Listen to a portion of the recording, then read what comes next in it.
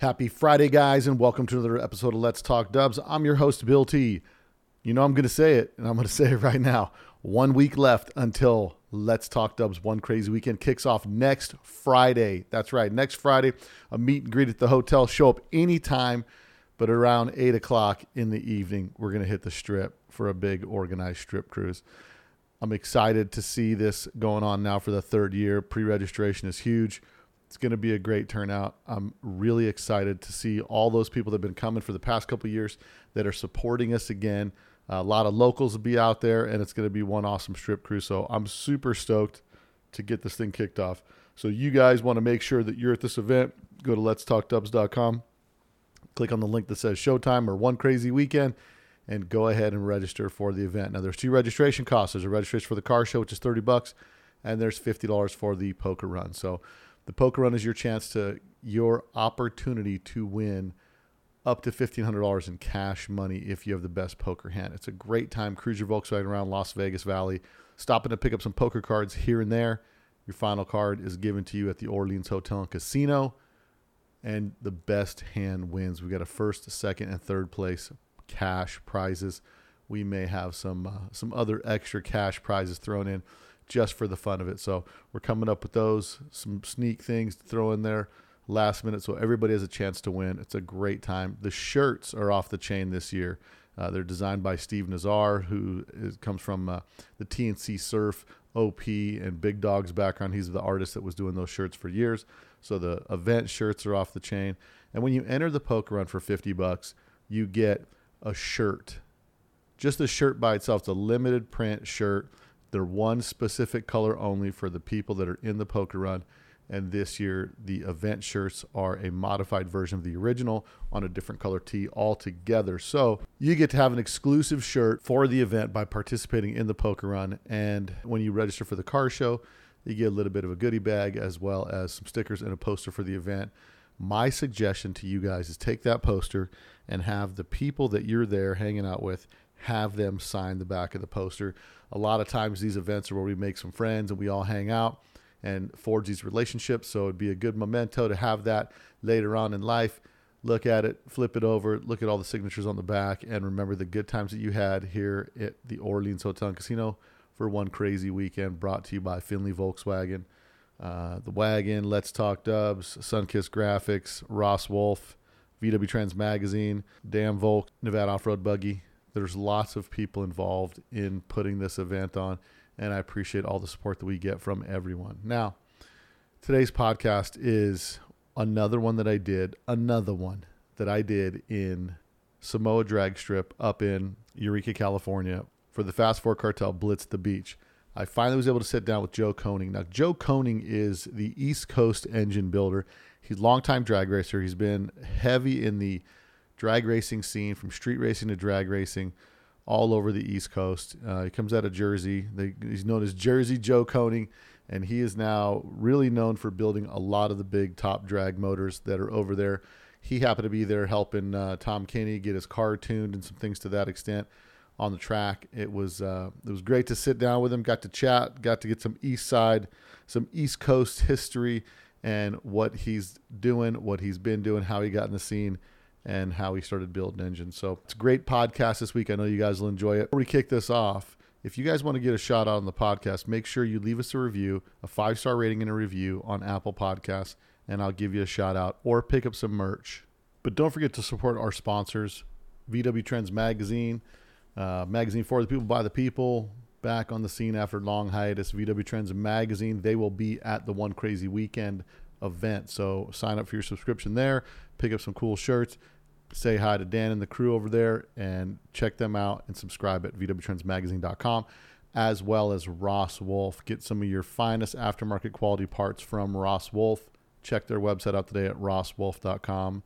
Purveyors of speed and style for air-cooled VWs. Let's get into this next podcast. It's all about drag racing, engine building, from the man himself, the East Coast legend, Joe Koning, on Let's Talk Dubs.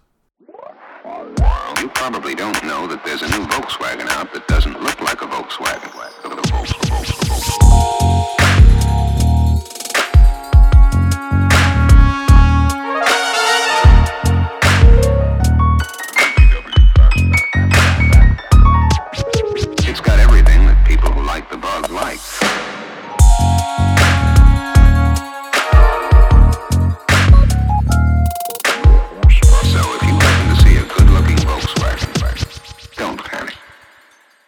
Okay, everybody. So out here at the Blitz at the Beach 2, another podcast getting ready to go in the books. And I finally tracked him down from the East Coast. He's out here. Joe Koenig. That's me. Welcome to the podcast, man. Thanks, Bill. Now, you're known as Jersey Joe, right? Because Yep. you don't have a Texas accent, right? You got a little bit of a Yeah. Jersey accent. I don't even really have a Jersey accent. Right? So you are known on the West Coast as the East Coast engine builder. And It's good to before know. all that came about, we always start the podcast the same way. What's your VW story and how did you get into Volkswagens? So my story, oh gosh. I got into Volkswagens back in high school because a friend of mine, he ended up buying a 73 Super Beetle. Mm-hmm. And at the time, my father raced V8s, so I kind of grew up around V8s. So I was getting ready to start building like a 68 Camaro, my dream car and stuff for high school. So he had a Super Beetle and it needed a clutch. So I remember him asking me, he knew I had a mechanical background. And he's like, Joe, I need you to help me put this clutch in this car. And I'm like, I don't know anything about this stupid things. Like, Right. don't the motors come out, don't they come out of the bottom or something? Yeah. So anyway, I was like, he's a good friend of mine. So I'm like, all right, we'll put a clutch in it. So he went to a shop up by, back when like it was a foreign car shop. And I remember going in there for a clutch. And on the counter was a bug pack catalog. And I remember looking at the bug pack catalog. I'm like, oh my gosh, they race these things? So on the cover was the Super Street, the yellow and red bug pack sedan, Yeah. I think, hanging from the rafters or whatnot now. That was on the cover, and I was scrolling through it, and I'm like, oh my gosh, like 4-inch pistons, and I'm like, oh, so we got to put like a header on this car, and we got to do a bunch of things. Yeah, you're seeing a whole litany of things that you can bolt onto this dude. Totally. So, so we get back. I end up putting a clutch in the car, and after a while, he ended up buying like a street sedan header and stuff like that. So anyway, we put a header on the car and some other things like that. So, granted, we're seniors in high school. We have no money. Yeah. So then I find a guy that had one, and I bought it off of him, and get it to my house, and it was a complete rat. So I ended up pulling the motor out and porting the head and doing a bunch of stuff myself, and I like dual Really? cagerons. Yeah, just stuff, and then I would street race it up and down this And- road. And how was it like in the street racing days when you were having that thing? I mean, like you'd just go find regular stock cars and try to take them out. Well, back in 1992, 93, the Yeah. Mustang GT was a fast thing. So it was like 14-second street car was fast. Yeah. So a couple of my buddies had the Mustangs with bolt-ons, so they were on like 1430s, 1420s. And I had like a stock transmission in this car. So Right. basically, I would just get them from first, second. As soon as I pulled third gear, kind of get pulled Right, down. right. So, I mean, I street raced the heck out of that car. Well, So- back in the day when I used to go to the street races, they used to do them at the top of Sahara in Vegas. Mm-hmm. We'd go there, and what I realized at street races is no one really runs a quarter mile in a street race. No. And it's never quarter mile. especially like street guys that aren't really track guys. Mm-hmm. And once you're in a Volkswagen, you're out by second gear, and you're pulling so hard. Totally. A lot of times they'll give up before they can reel you in. Exactly. You know. Yep. So for me, there was a guy that worked at National Performance in Vegas, and he had a 5-liter Mustang, and I used to go just for insult. I'd put my roof rack on and race him, just to beat him in my two-tone bug. But yeah, it's some of my favorite stuff was just going to the track and racing it. And the reality is, if you're on a quarter-mile track, Yep. you're probably going to lose. But the reality is, on the street, no one really ever runs a quarter, especially when it's amateur, unprofessional street racing. Exactly, But yeah. that kind of gets the bug in you, and you get fired up to go racing at this point, or what?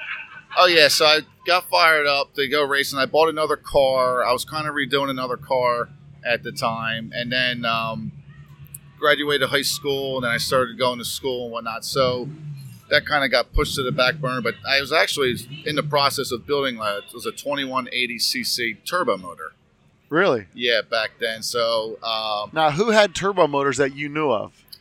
the only person that I knew of back then that had a turbo motor was a guy. You know, he ran it in a Manx style buggy. Okay.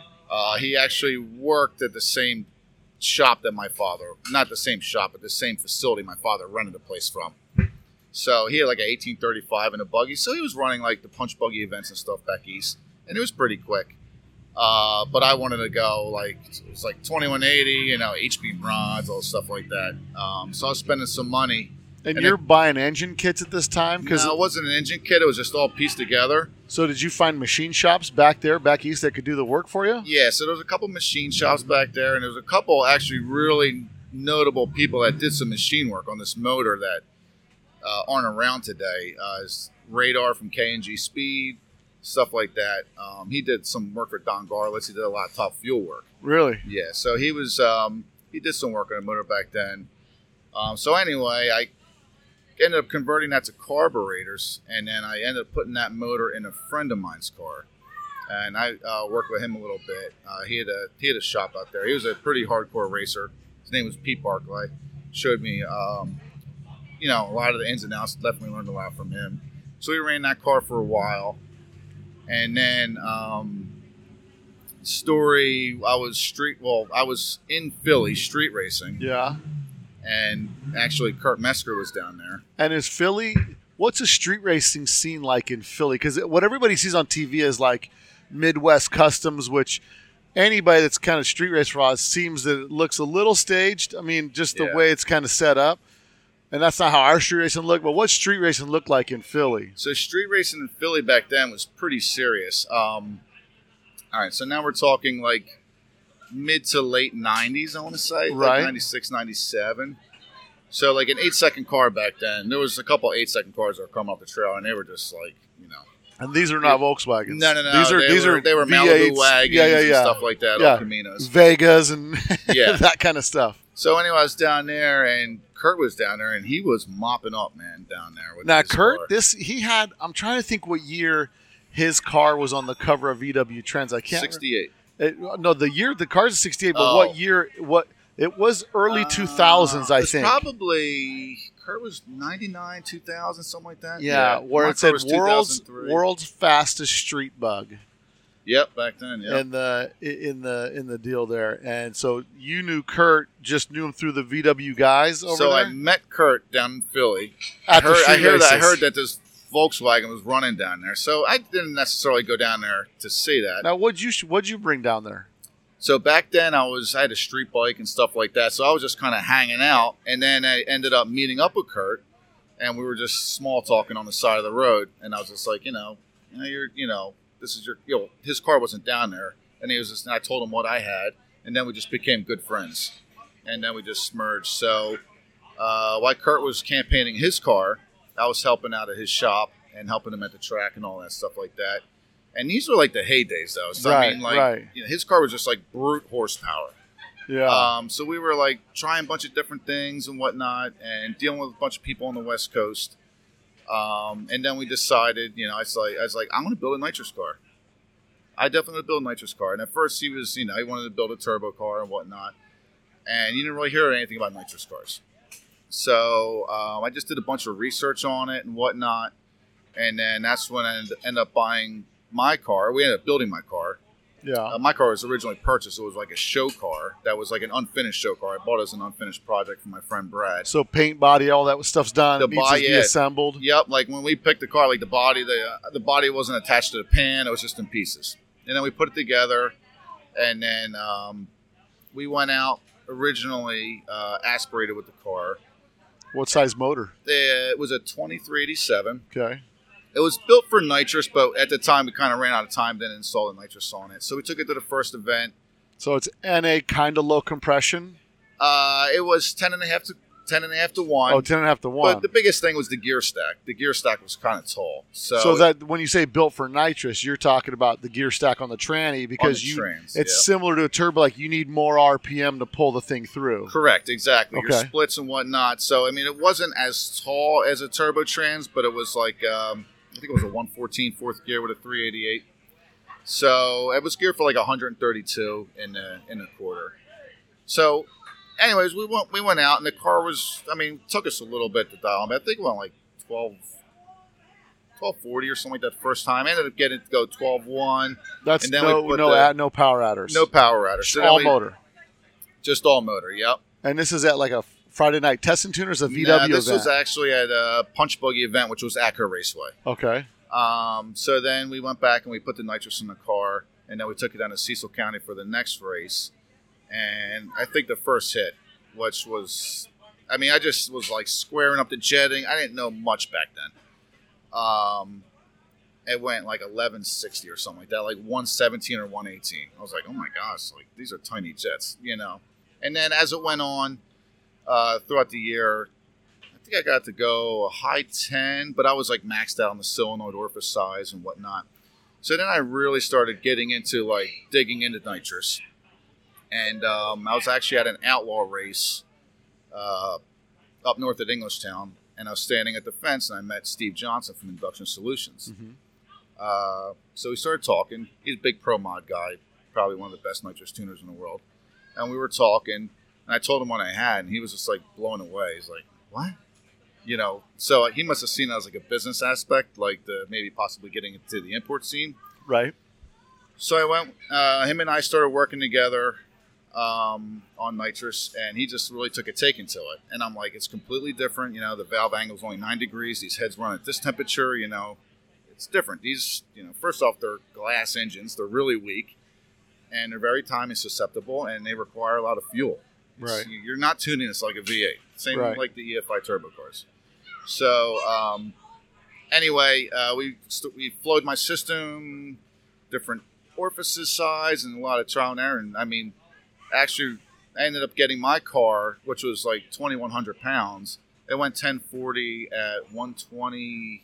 I think that's what it was, 128 back then. And what year is this?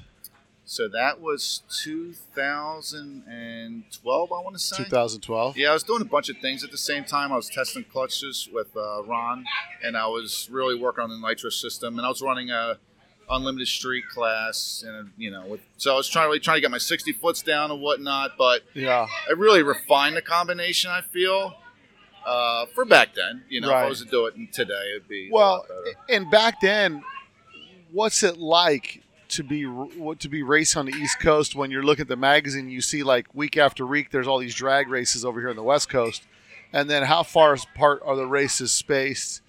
And I mean, the VW culture back east is really, it's nowhere near as big as the West Coast, right? Or is it? Or pretty is it? big. It is pretty big, I have to say. But the racing part is? The racing part? the racing part is on the East Coast. Is So I it? was doing a lot of traveling. A lot of the races were down south in the Carolinas. So, I mean, I traveled all the way down to Georgia for a couple of races and whatnot. But when the Unlimited Street came out, which kind of turned into the ASA deal, I was just traveling with those guys quite a bit, you know. And we were having a lot of fun. We were pushing each other. And, you know, I was really finding the limitations of my combination. I started breaking transmissions, which I wasn't doing before. That's kind Right. of when, you know, I started changing clutch combinations and whatnot. A lot of late nights and a lot of trial and error, whatnot. Well, what's funny is you talked about Fred Simpson that I did a podcast with recently. Yep. He talks about if your motor, if you've got your motor not run right, you'll break transmissions because it's not leaving like it should be leaving based on compression and the way the whole motor is set up, having to do with the induction. You know what I mean? Yeah, he's totally accurate with that. You know, because A lot of people leave the line too soft, pull it down, and then you're ramping the power back in. It's Yeah. not good. Yeah, so it's interesting how you would think like, oh, I need a stronger tranny instead of changing your method on how you drive. Yeah, exactly. Now, when we talk about a car like Kurt's car, right, that was super fast back in the day, turbo, big this, how does that car compare to like you're down here working with Tom Kinney and helping these guys down here, just kind of just in for, you know, this event? How does the level of his car and technology, how has that changed over the past, what's that, been a decade or more, 2 Yeah. decades? So Kurt's car, to believe it or not, I mean, it made a lot of power. It did. And at that time, we really weren't running a lot of boost in that car. Kurt was only running like 26 pounds of boost, 28 pounds of Which boost. is, when you say it's not a lot of boost, That's not a lot sounds of like a boost. lot of boost to me. No. But in the racing world today, how are they getting away? What are they running for boost? 30, 35? So like Jerry Lewis's Pro Mod, I mean, that thing never saw into 34 pounds of boost. 34 pounds of I boost. mean, every pass. And what do they have to do something to cool that too, right? Is it all is it injected too? Yeah, that was a draw through deal on gasoline. Get out of here. Yep. So a draw through. We can get in a whole different conversation with draw through and induction systems and different dispersion. It's not equal. It's actually terrible. It's not good by any means, right? Especially from a tuner aspect. You have to find the leanest cylinder and tune off of that. Yada yada. But draw through's a fairly sloppy method. It's using a wheelbarrow instead of a carburetor to dump fuel in, right? And it's you're at the mercy of the intake track, right? Yeah, that's basically what you're at. So you have to figure out which cylinder is running the leanest and tune off of there. You can't tune off of a wideband on a collector because you're once you dial that one and the other ones are off. Exactly. So the other ones are going to be fat, but you'll have one that the worst one's perfect. Correct. Exactly. Yeah. Yep. So it's a ratio of all of them. Whereas, going back to Kurt's car, it's kind of the same as Devin and Tom's car, but the electronics weren't. The draw through. The best thing to work with the draw through was to tune the grid, and that's what they have me out here doing. When you say tune the grid, to those of us that aren't in the racing world, what does tune the grid mean? It's basically an ignition control. Okay. It's an MSD product, and you can control. I like to use the boost control and the MSD wideband and the MSD grid itself. You can pull timing per pound of boost, and there's a bunch of different things you can set. You can set traction control in it, launcher tard. And that's what these guys were telling me about. They were telling me they were looking at the grid, and they were saying that one of the tires was spinning. They have a wheel speed sensor. Correct. And so, when you're talking that kind of technology, that's pretty advanced technology because you could be getting wheel spin when you think there's no way I could be spinning my wheels. Correct. And you think you're slipping the clutch, right? Well, yeah, you have an impact. Yeah, they also the race pack, so you have an input shaft sensor, and then you have a wheel speed sensor. So technology from then when Kurt's car was done to these cars now it's totally night and day, and they're getting so minute in the little things that they tune. That's exactly what you have to do. To get a better ET is you just got to peck away at each portion going down the track. Which takes a lot of time. Sometimes it takes years. It takes. What do you think's the biggest hurdle you've overcome in your knowledge of building engines and tuning cars and that kind of stuff? What's your forte? Is your forte building motors or tuning cars? It's kind of both, to be honest with you. But it's gone into a lot of tuning. I've been helping a lot of different people out with tuning aspects and just like on track consulting. Just chassis tuning, stuff like that. I've learned a lot from what not to do, so it's like, don't waste your money on trying to figure out what I've already. How much of a difference does chassis tuning make? It's everything. So this is a pan car. Correct. That's got a cage that's tied into the front and rear. Mm-hmm. Now, a car like this, how much can you tune the chassis on that? Is that shock rebound and that kind of stuff, or are you talking stiffener bars and the triangulated?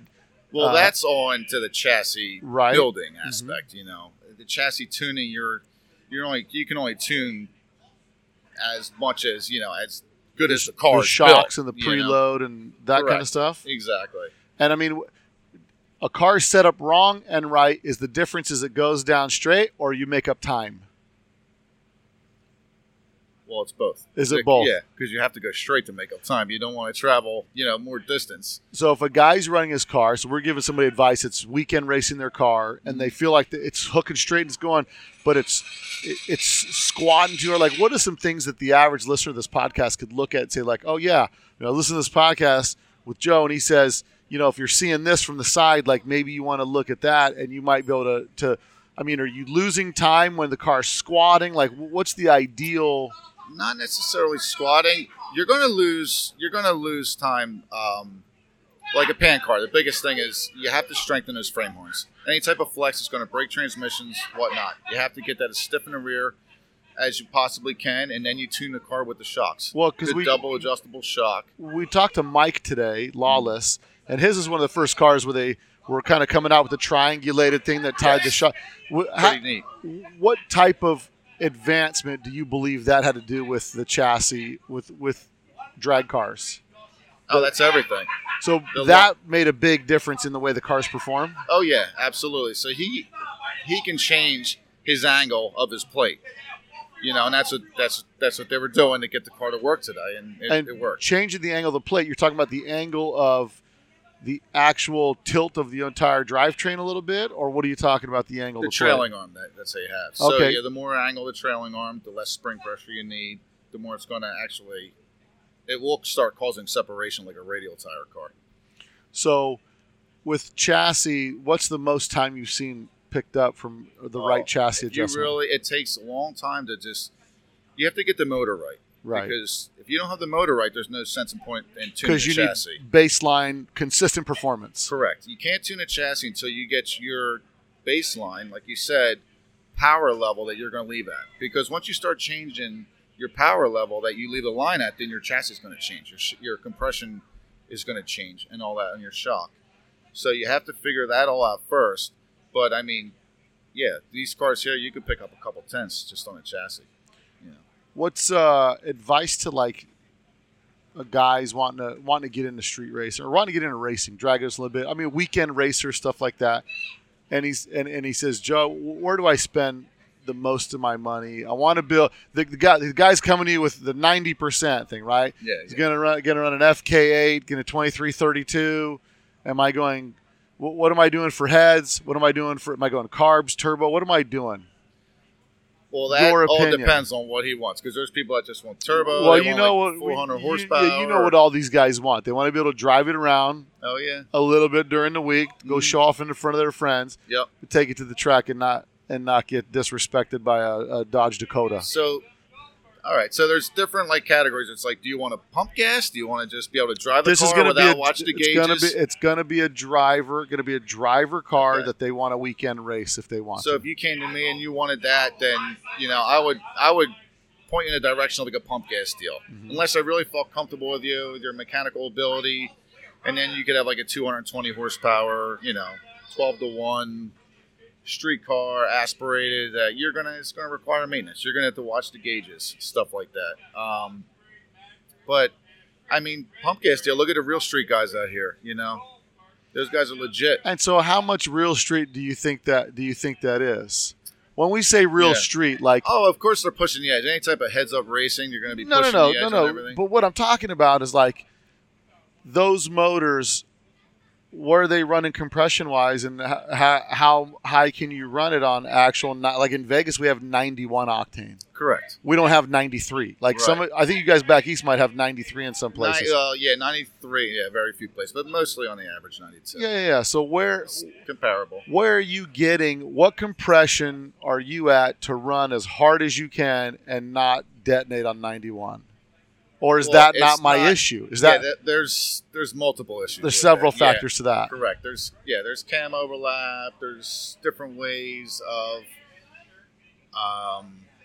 fly cutting the head more, so the head flows more, and then putting a custom style piston in there to addition the piston and all that to bring the compression down that way. So There's these real street a lot of guys, tricks. the Yeah, motors that they have, they're like the most refined, absolutely. maximum pushing the edge. But so Yeah. we're talking about the average street guy, 2332. He wants a 2.3 liter, got to have it. All his Yeah. friends told him to get it one.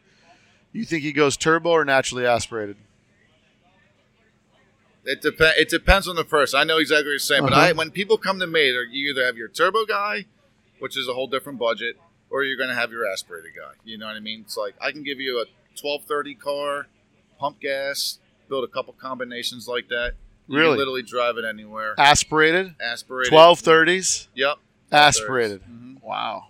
Yep. 1230s aspirated. I mean, my brother's car when it came out, it was a pump gas deal, and it was literally like almost stock gears. It was like a 104 fourth or something like that. It wasn't like a real close ratio gearbox, and that car went 752 in the eighth and 1252, and that was 8.5 to 1 compression. 8.5 1 compression. 8.5 to 1 compression. 2275. So that motor, it's all the heads and carbs Yep, are just all the heads. done right. Yep. A set of Super Pro heads, and did some back cutting of the valves and changed the throat area up a little bit on the heads. But I mean, I could have made that motor 9.5 to 1. Changed the cam profile a little bit, a little less cylinder pressure, and I could, if I really, then you're kind of aiming towards the real street thing. You know what I mean? You're trying to, Yeah. What do you get mostly? Are you mostly in the drag world right now? Mostly just messing with drag cars? Yeah, so basically, I don't really take in much outside work anymore. Which is like the street stuff. So I just kind of like deal with, my racing guys right now, pretty much. And now, do you have a car? No, I don't have a car. I sold my car. So like the shoemaker has holes in his shoes. You don't have have your own car. So I ended up buying a Pro Mod, and then I ended up selling it, and then just because, in order for me to make that car what I wanted it to be, I could have just started all over, So we ended up selling the car. I'm working with Stephen Halls now, and basically, I just, I work. I build his stuff. We make a lot of changes with it. You know what I mean? So I get my satisfaction out of racing with him. So you get enjoyment, just as much enjoyment driving the car as you do tweaking it to watch him run faster. Yeah, absolutely. And that's my hard work out And there. the car that you work on now, give me the breakdown of the car that you work on now, like overall, what motor displacement, what class it runs, all that stuff. Stevens, I work. Some of us don't follow drag racing super close, and I'm trying to get the group. Yeah. To follow drag racing more. Yeah, so Steven's car was Alan Forey's old car. Uh-huh. He bought that, and then just made a bunch of changes in it. Just kind of like dealing with different people, and Steven's the kind of person that'll go out, and he wants the latest and the greatest, So we found some issues with the car while we were racing it, and then basically just made the engine stronger and whatnot. So he's kind of an electronic guy. Mm-hmm. So he's upgraded all the electronics in the car and whatnot, and he's changed some chassis stuff around after we put different sensors in the car and we found other things. But yeah, he's like my main guy right now. And what's the setup on that car? Motor displacement? Is it turbo? What class does he run? Okay, so he runs Pro Mod on the East Coast. And Pro Mod, for the average guy that doesn't follow drag racing, what is a Pro Mod class? Pro Mod's pretty much unlimited. So Pro Mod is Volkswagen platform, run what you brung, fastest time takes it. Yes, I mean each different area has different rules, but on the East Coast, the Heritage Series that he runs, I don't know the exact rules off the top of my head, but there are some front engine cars and stuff like that. There is tough competition. It's fairly wide open, but it's all Volkswagen platform? All Volkswagen, yeah. Now, why are guys doing front engine cars? I see that starting to pop up now. I mean, Yeah. personally, it's ugly. I mean, but then again, you're talking to a guy who's into street cars and whatever. Yeah. What's the benefit to a front engine Volkswagen? Oh, front engine, then yeah, you can just set up like a V8 car with an automatic transmission, and a Fab 9 rear. Okay, four-link. but how much power are you going to lose to an automatic? Are you talking like 2 speeds automatics? They'll run some Power Glides or they'll run some Rossler. But 3 you speeds. lose quite a bit of power on that, don't you? Not what you make up in the other end. Oh, really? Yeah. And those really only work for quarter mile, or they work for eighths? No, they run for 8th mile. Really? Yeah, I mean they're running like 60 foots, 60 foots. So why couldn't you just take the Corvair 2-speed Power Glide and make that work and leave it rear engine? It's just because the car's rear engine. Yeah. Yeah, it's totally different. The weight bias is different and all that. So it's definitely a lot harder. And the thing is, these cars are shifting, so now we're getting into different shifting style or strain gauge shifting and whatnot. So we're seeing, the way the chassis don't become unsettled between shifts and stuff. And the cars really pick up. I mean, it's every split second matters. Everything. You're taking a low 5-second 8th mile ET, and you're just chopping it down. You're just refining it. You're slowly refining it. So what do you think is the biggest or the most overrated aspect of whether it's a performance part or whatever that you see gets a ton of hype and you think like there's no need? People waste money on that when they should spend more money on this and less money on that. I know what you're saying here. In your opinion, of course. Yeah. I think a lot of times people, the biggest thing I see with Volkswagens is a lot of people just spend all that, horsepower. I mean, a horsepower, that's like a fraction. I would say that's 25% of what gets the car on that track. A lot of these cars are over clutched. Like too much clutch for the performance of the motor. Exactly. So, you're just pulling the car down too much when you launch, and the car's recovering, trying to go down the track. So the biggest thing is like work on the clutch, work on your gear ratio splits, stuff like that. Most of the stuff you see nowadays, like if you want a long-term track car, you go on bus box. Yeah, I would think so. Even though with clutch management now, you can make a Type 1 lift. Yeah. I mean, there's High 5 or high 5 second street car out there. You know, he's got Type 1 box, and he there's no concerns with him breaking that. Really? Yeah. And when you say about clutch management, you're talking about like the Rev 6 clutch where it's slowing down the impact or controlling the slip, or what do you mean? Well, clutch management, or it's clutch management, just the release of the clutch arm. Because I saw there was a car out here that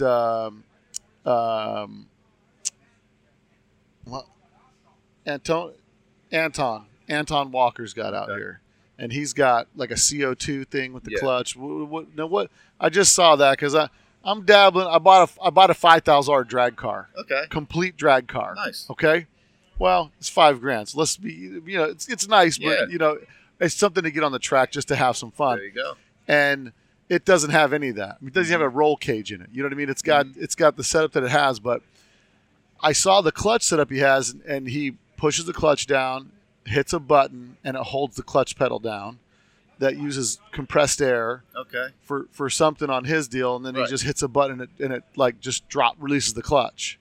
So he probably has something activating the clutch, something hooked to the clutch pedal itself. Right. So when you're talking clutch management, you're talking about, because Berg has the anti-shocker, which was like a primitive clutch management. Right. Yeah. I mean, it just slowed down the clutch just at the very last minute to keep all that shock from going through the drivetrain and really doing some damage. Mm-hmm. So that's the biggest thing, one of the biggest things that you see as far as like a car for performance, as far as if the car is built right. Yeah, and longevity. So you're not going to tear up transmissions and what. I mean, we're dealing with a little bit of that tonight, right? As far as clutch management, trying to get that car to move. You deal like that in any aspect of drag racing. Sure. Yeah, but like you said, with the CO2, you want the initial hit, and then you want to just slow that release. Yeah. In the high power cars, then you can put a taller first gear in the car, and you can just run the car out longer. This taller first gear, that works to your benefit in an eighth mile, right? I mean, for both eighth and a quarter. I mean. Yeah, but I mean, it can work to your benefit. It depends on your combination. Sure. Yeah. Sure. An aspirated car or something like that, you want to get in the second gear, quicker. So you want a shorter first gear. But yeah. So we're just talking about Anton over here about clutch management. We're just talking about that. So we'll be getting to him in a little bit. But so do you plan on getting another drag car? We'll see. There's been some talks. Me partnering with somebody in another car. Now, let's say I drive my drag car and I really like it. I'm like, I think I'm going to like this. Mm. Is it just like in regular street cars? Your best bet's to find somebody selling one because you're going to be miles ahead? It's hard to say. I mean, like I said, I bought that other car, and then I figured it out. I'm like, if I want to do this and I want to do that, I'm going to pull this whole car apart. So now, why did that happen? Was it an aspirated car you wanted a turbo, or vice versa? No, it was a Pro model. It was already a turbo car. It was a nice car. Why would you have to change the whole thing? Because you're updating the technology? Just different things that I learned throughout the years. Like I have it in my head how I build a Pro mod car. And it's different because a lot of guys just do what the last guy did, right? Instead of like looking at someone going, well, how does that work, right? Right. Yeah. So have you seen a lot of that in the industry as you've been going through over the years? Like you see things that... It's like that in every aspect of drag racing. It's like that in the V8 world. What do you think is the biggest improvement that there's been in the past 10 years in racing? 10 years in racing would probably be fuel injection. Yeah. Yep, fuel injection and power management. And fuel injection, if you're picking a fuel injection for your car, what's the best application drag race fuel injection?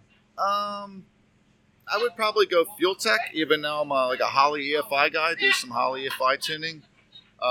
Just Fuel Tech based upon their shifting capabilities over the Holley. A lot of guys in the off-road world, and I mean, on one of my cars, I'd switched from SDS EFI setup to Motec. For and it was night and day difference with the Motec because the guy that tuned it knew how to tune Motec. I would push the button, boom, and it was push button start, and it would fire up, and it ran through all the gears. I didn't have when the SDS, which was Jake Raby's thing back when I had my motor built. Yeah. Because I'm a Type 4 guy. A lot of people, a lot of people don't like big torque. I'm a big torque guy because I'm on the street. Fun. Torque is what you feel. Yeah. It's like a big block versus a small block. Correct. And, with that difference, I noticed that not a lot of the guys in the drag racing circuit in the VW world are using Motec. Is it because it's just so expensive for the controller, or is it just everybody's using what everybody else is using? Because tons of off-road guys, whether it's LS, V8, Ecotec, whatever, they use Motec. Really? A lot of those guys are just using Motec. Yeah. I wonder if it's like a logistical thing. I don't know, because even on the East Coast, there's not a lot of Motec, but there's a couple Volkswagens out there with Motec. Steven runs Motec on his. I know, the Paradise guys, they like the Motec, this stuff. It seems like once you learn that, then you kind of stick with it.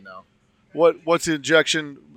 Is there a particular injection intake manifold, like the whole setup that you like? Is there a turnkey setup that you get? It's all custom. So everything you get, not single throttle body or two throttle bodies? Single throttle body. So now that everybody's gotten past that, because I know the guys down in Arizona, that's Devin's car firing up. Devin's got his car back together. Yeah, it's back together. He looked at me, wanted to make sure it was okay to turn it on. I said, "You just go for it, brother. You go for it." I told him, "Go for it. Turn it on." Oh, is that what he did? That Okay. sounds good for the background, right? It's like background music. Yeah. Let's hope he's got that clutch fixed. Yeah, yeah. I mean, but like you said, you have everything in a row, and if that clutch isn't working right, oh, there you go. Yeah, you're not going to be able to get down the track. Correct. Exactly. Yep. Yeah.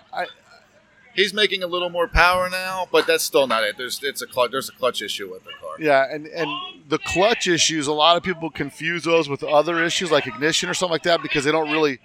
Correct. Well, these cars with the data, we just pulled it up on the data. We can see exactly. But back in the day when you're running a mag, oh yeah, and totally. that kind of stuff, it's like you may be just having clutch grab issues and you're spinning, or you don't feel like you're bogging the engine down because the power transfer is not smooth, and that's what you're really talking about when you say absolutely power control. Mm-hmm. Like you even see with the new Porsches and stuff where they have launch control. They push a button, tack it out. As soon as that throttle moves, it adjusts everything by computer and gets going. Exactly, yep. Which is just making it pretty much more precise. What's your go-to heads? Drag racing and street. Street heads, I do this. Drag racing, I do that. Okay, so it depends on your horsepower level, but I mean, you can't go wrong with any type of C-based CNC stuff. Yeah. Can you have too big a port on the street? Oh, yeah. Yeah? Yeah, absolutely. Definitely. I mean, even though I have run some pretty big ports on the street and just kind of manipulated the camshaft a little bit.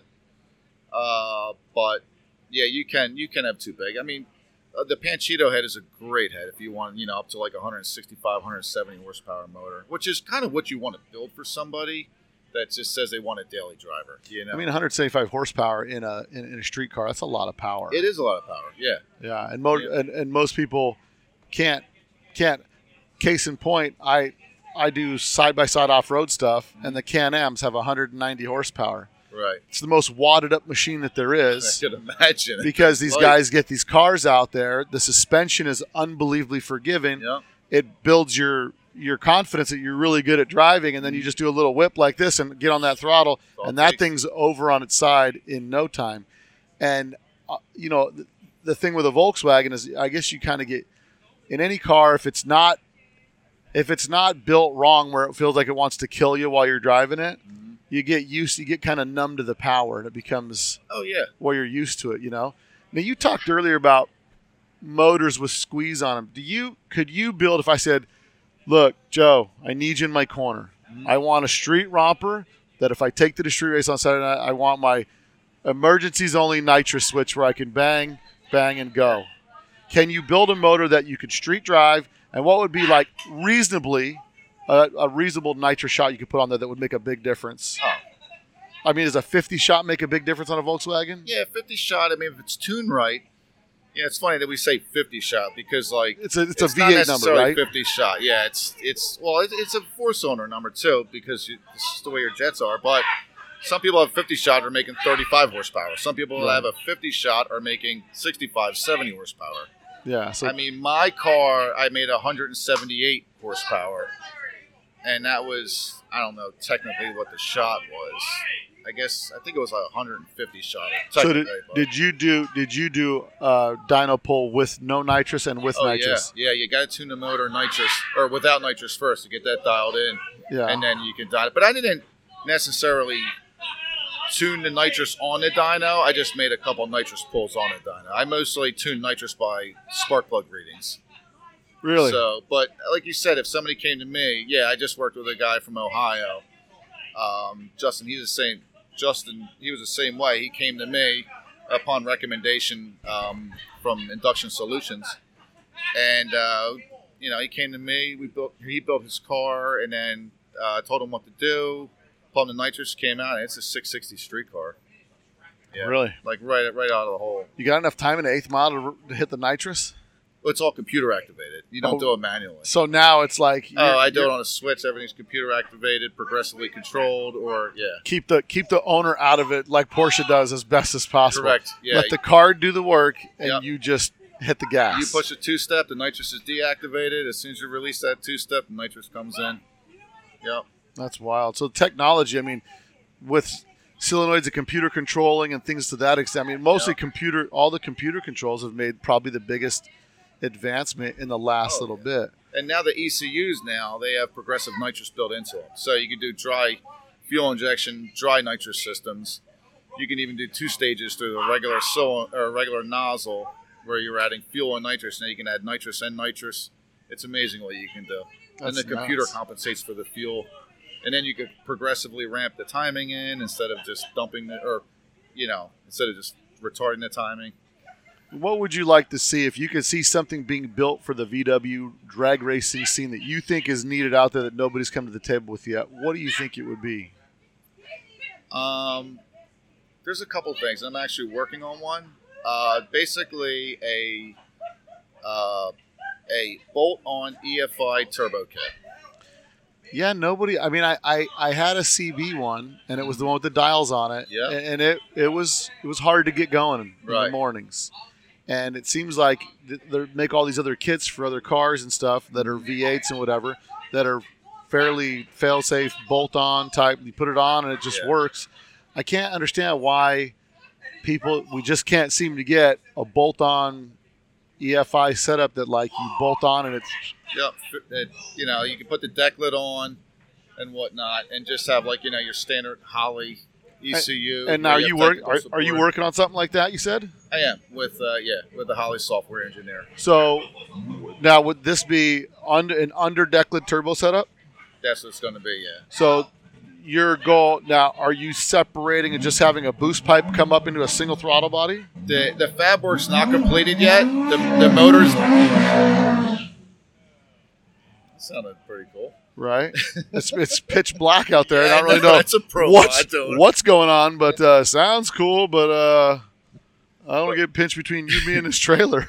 So the cold side's not done yet, but the motor's built and it's down at the fab shop and whatnot. So it'll be like a complete harness for a VW, so the customer doesn't have to terminate a harness and all that. So, and now we both know VW people, right? They're a little shy on the money. And they're definitely afraid of the electronics. They'll spend 3 times the money doing it the wrong way than 1/3 of the money doing it the right way the first time. Right? I mean, it's just this thing that, and I think the problem is, I had this conversation with someone, I think part of the problem is there's too many options. True. You know what I mean? And, you can build 46 different engine combinations, you can do all these different things, but it's not like this is your go-to thing. And I remember when Lawless came out with the Ghia, I said that was the reason I bought the CB EFI turbo setup, because I saw how his Ghia ran on EFI when he used to come to Vegas, and I thought, even better, I'm going to get the EFI turbo setup and I'll be done. And then the knobs, I just thought it's like a volume knob. And then I turned it, and then I didn't understand what it did, and I just kept driving, and I didn't feel any difference. And, but it still needed a little bit more refining. So what's interesting is I have a Mexican Beetle. Okay. Has a 1600 hydraulic lifter motor, and the thing starts up, sits in the garage, whatever, starts up, runs, perfect, hydraulic lifters, all that stuff. And I keep thinking, man, that'd be really cool just to put a turbo header and just boost it, because it's got a map sensor on it. And like a D-Tronics. It's a factory VW fuel injection. I mean, it's wild, but it's like, if that motor just had, 20 more horsepower, it'd make it. It's not that it's slow. Yeah, yeah. But I think we want a little bit of that. Yeah, you once want once you power. taste the power, yeah, it's hard to never go have back. enough. It's hard to go back. So the setup that you're working on, is it going to be a single throttle? So single throttle body, kind of like a. It'll be like a Ford Mustang throttle body. So now let's talk here because I want to see you be successful. Would you think the most effective way to sell it is like, we're going to sell you all the pieces. You can either buy these other ones new or be a VW guy and go get it from the wrecking yard. And you can buy the header, the wiring harness, the this, or are you talking a complete setup? It'll be a complete setup. A complete setup that would work from what size to what size? Displacement Uh-huh. wise? Oh, it would be aimed for the 2 liter. The 2 So liter market. 2 liter under deck lid, streetable setup. Correct. Yeah. And so you're working with the company that manufactures the injection right now, trying to get them to be able to work with the parameters on a VW street Not motor? working with the company, working with somebody that Work with a works the software company. engineer. Correct. Yeah. What have you got input from him as to what the most difficult thing is about making something? Is it because the temperature range is so wide on a Volkswagen, or is it? He's just dabbling into the Volkswagen world now. Yeah, because he's never. I mean, everything He's a in V8 drag racer. it's all predictable on that. I mean, very sharp guy and whatnot. So, like I said, I just finished the motor. The motor's down at his shop. It's installed in the car. He just finished the wiring harness. He just texted me not too long ago. And I supplied the header. We're just modifying an existing header because we're trying to make it cost effective right. and whatnot. And he's going to make the cold side and all that. So, We're even using factory Panchito manifolds. oh, okay. Yeah. Yeah. Listen, we got to keep it as cost effective as possible so that it works, right? Absolutely. So Now- we'll see how East Coast or West Coast, who's got the fastest cars? East Coast or West Coast. Well, the West Coast, I mean, with Perkins and whatnot, Right. it's impressive. I mean, it's not like the East Coast isn't trying. You know? Right.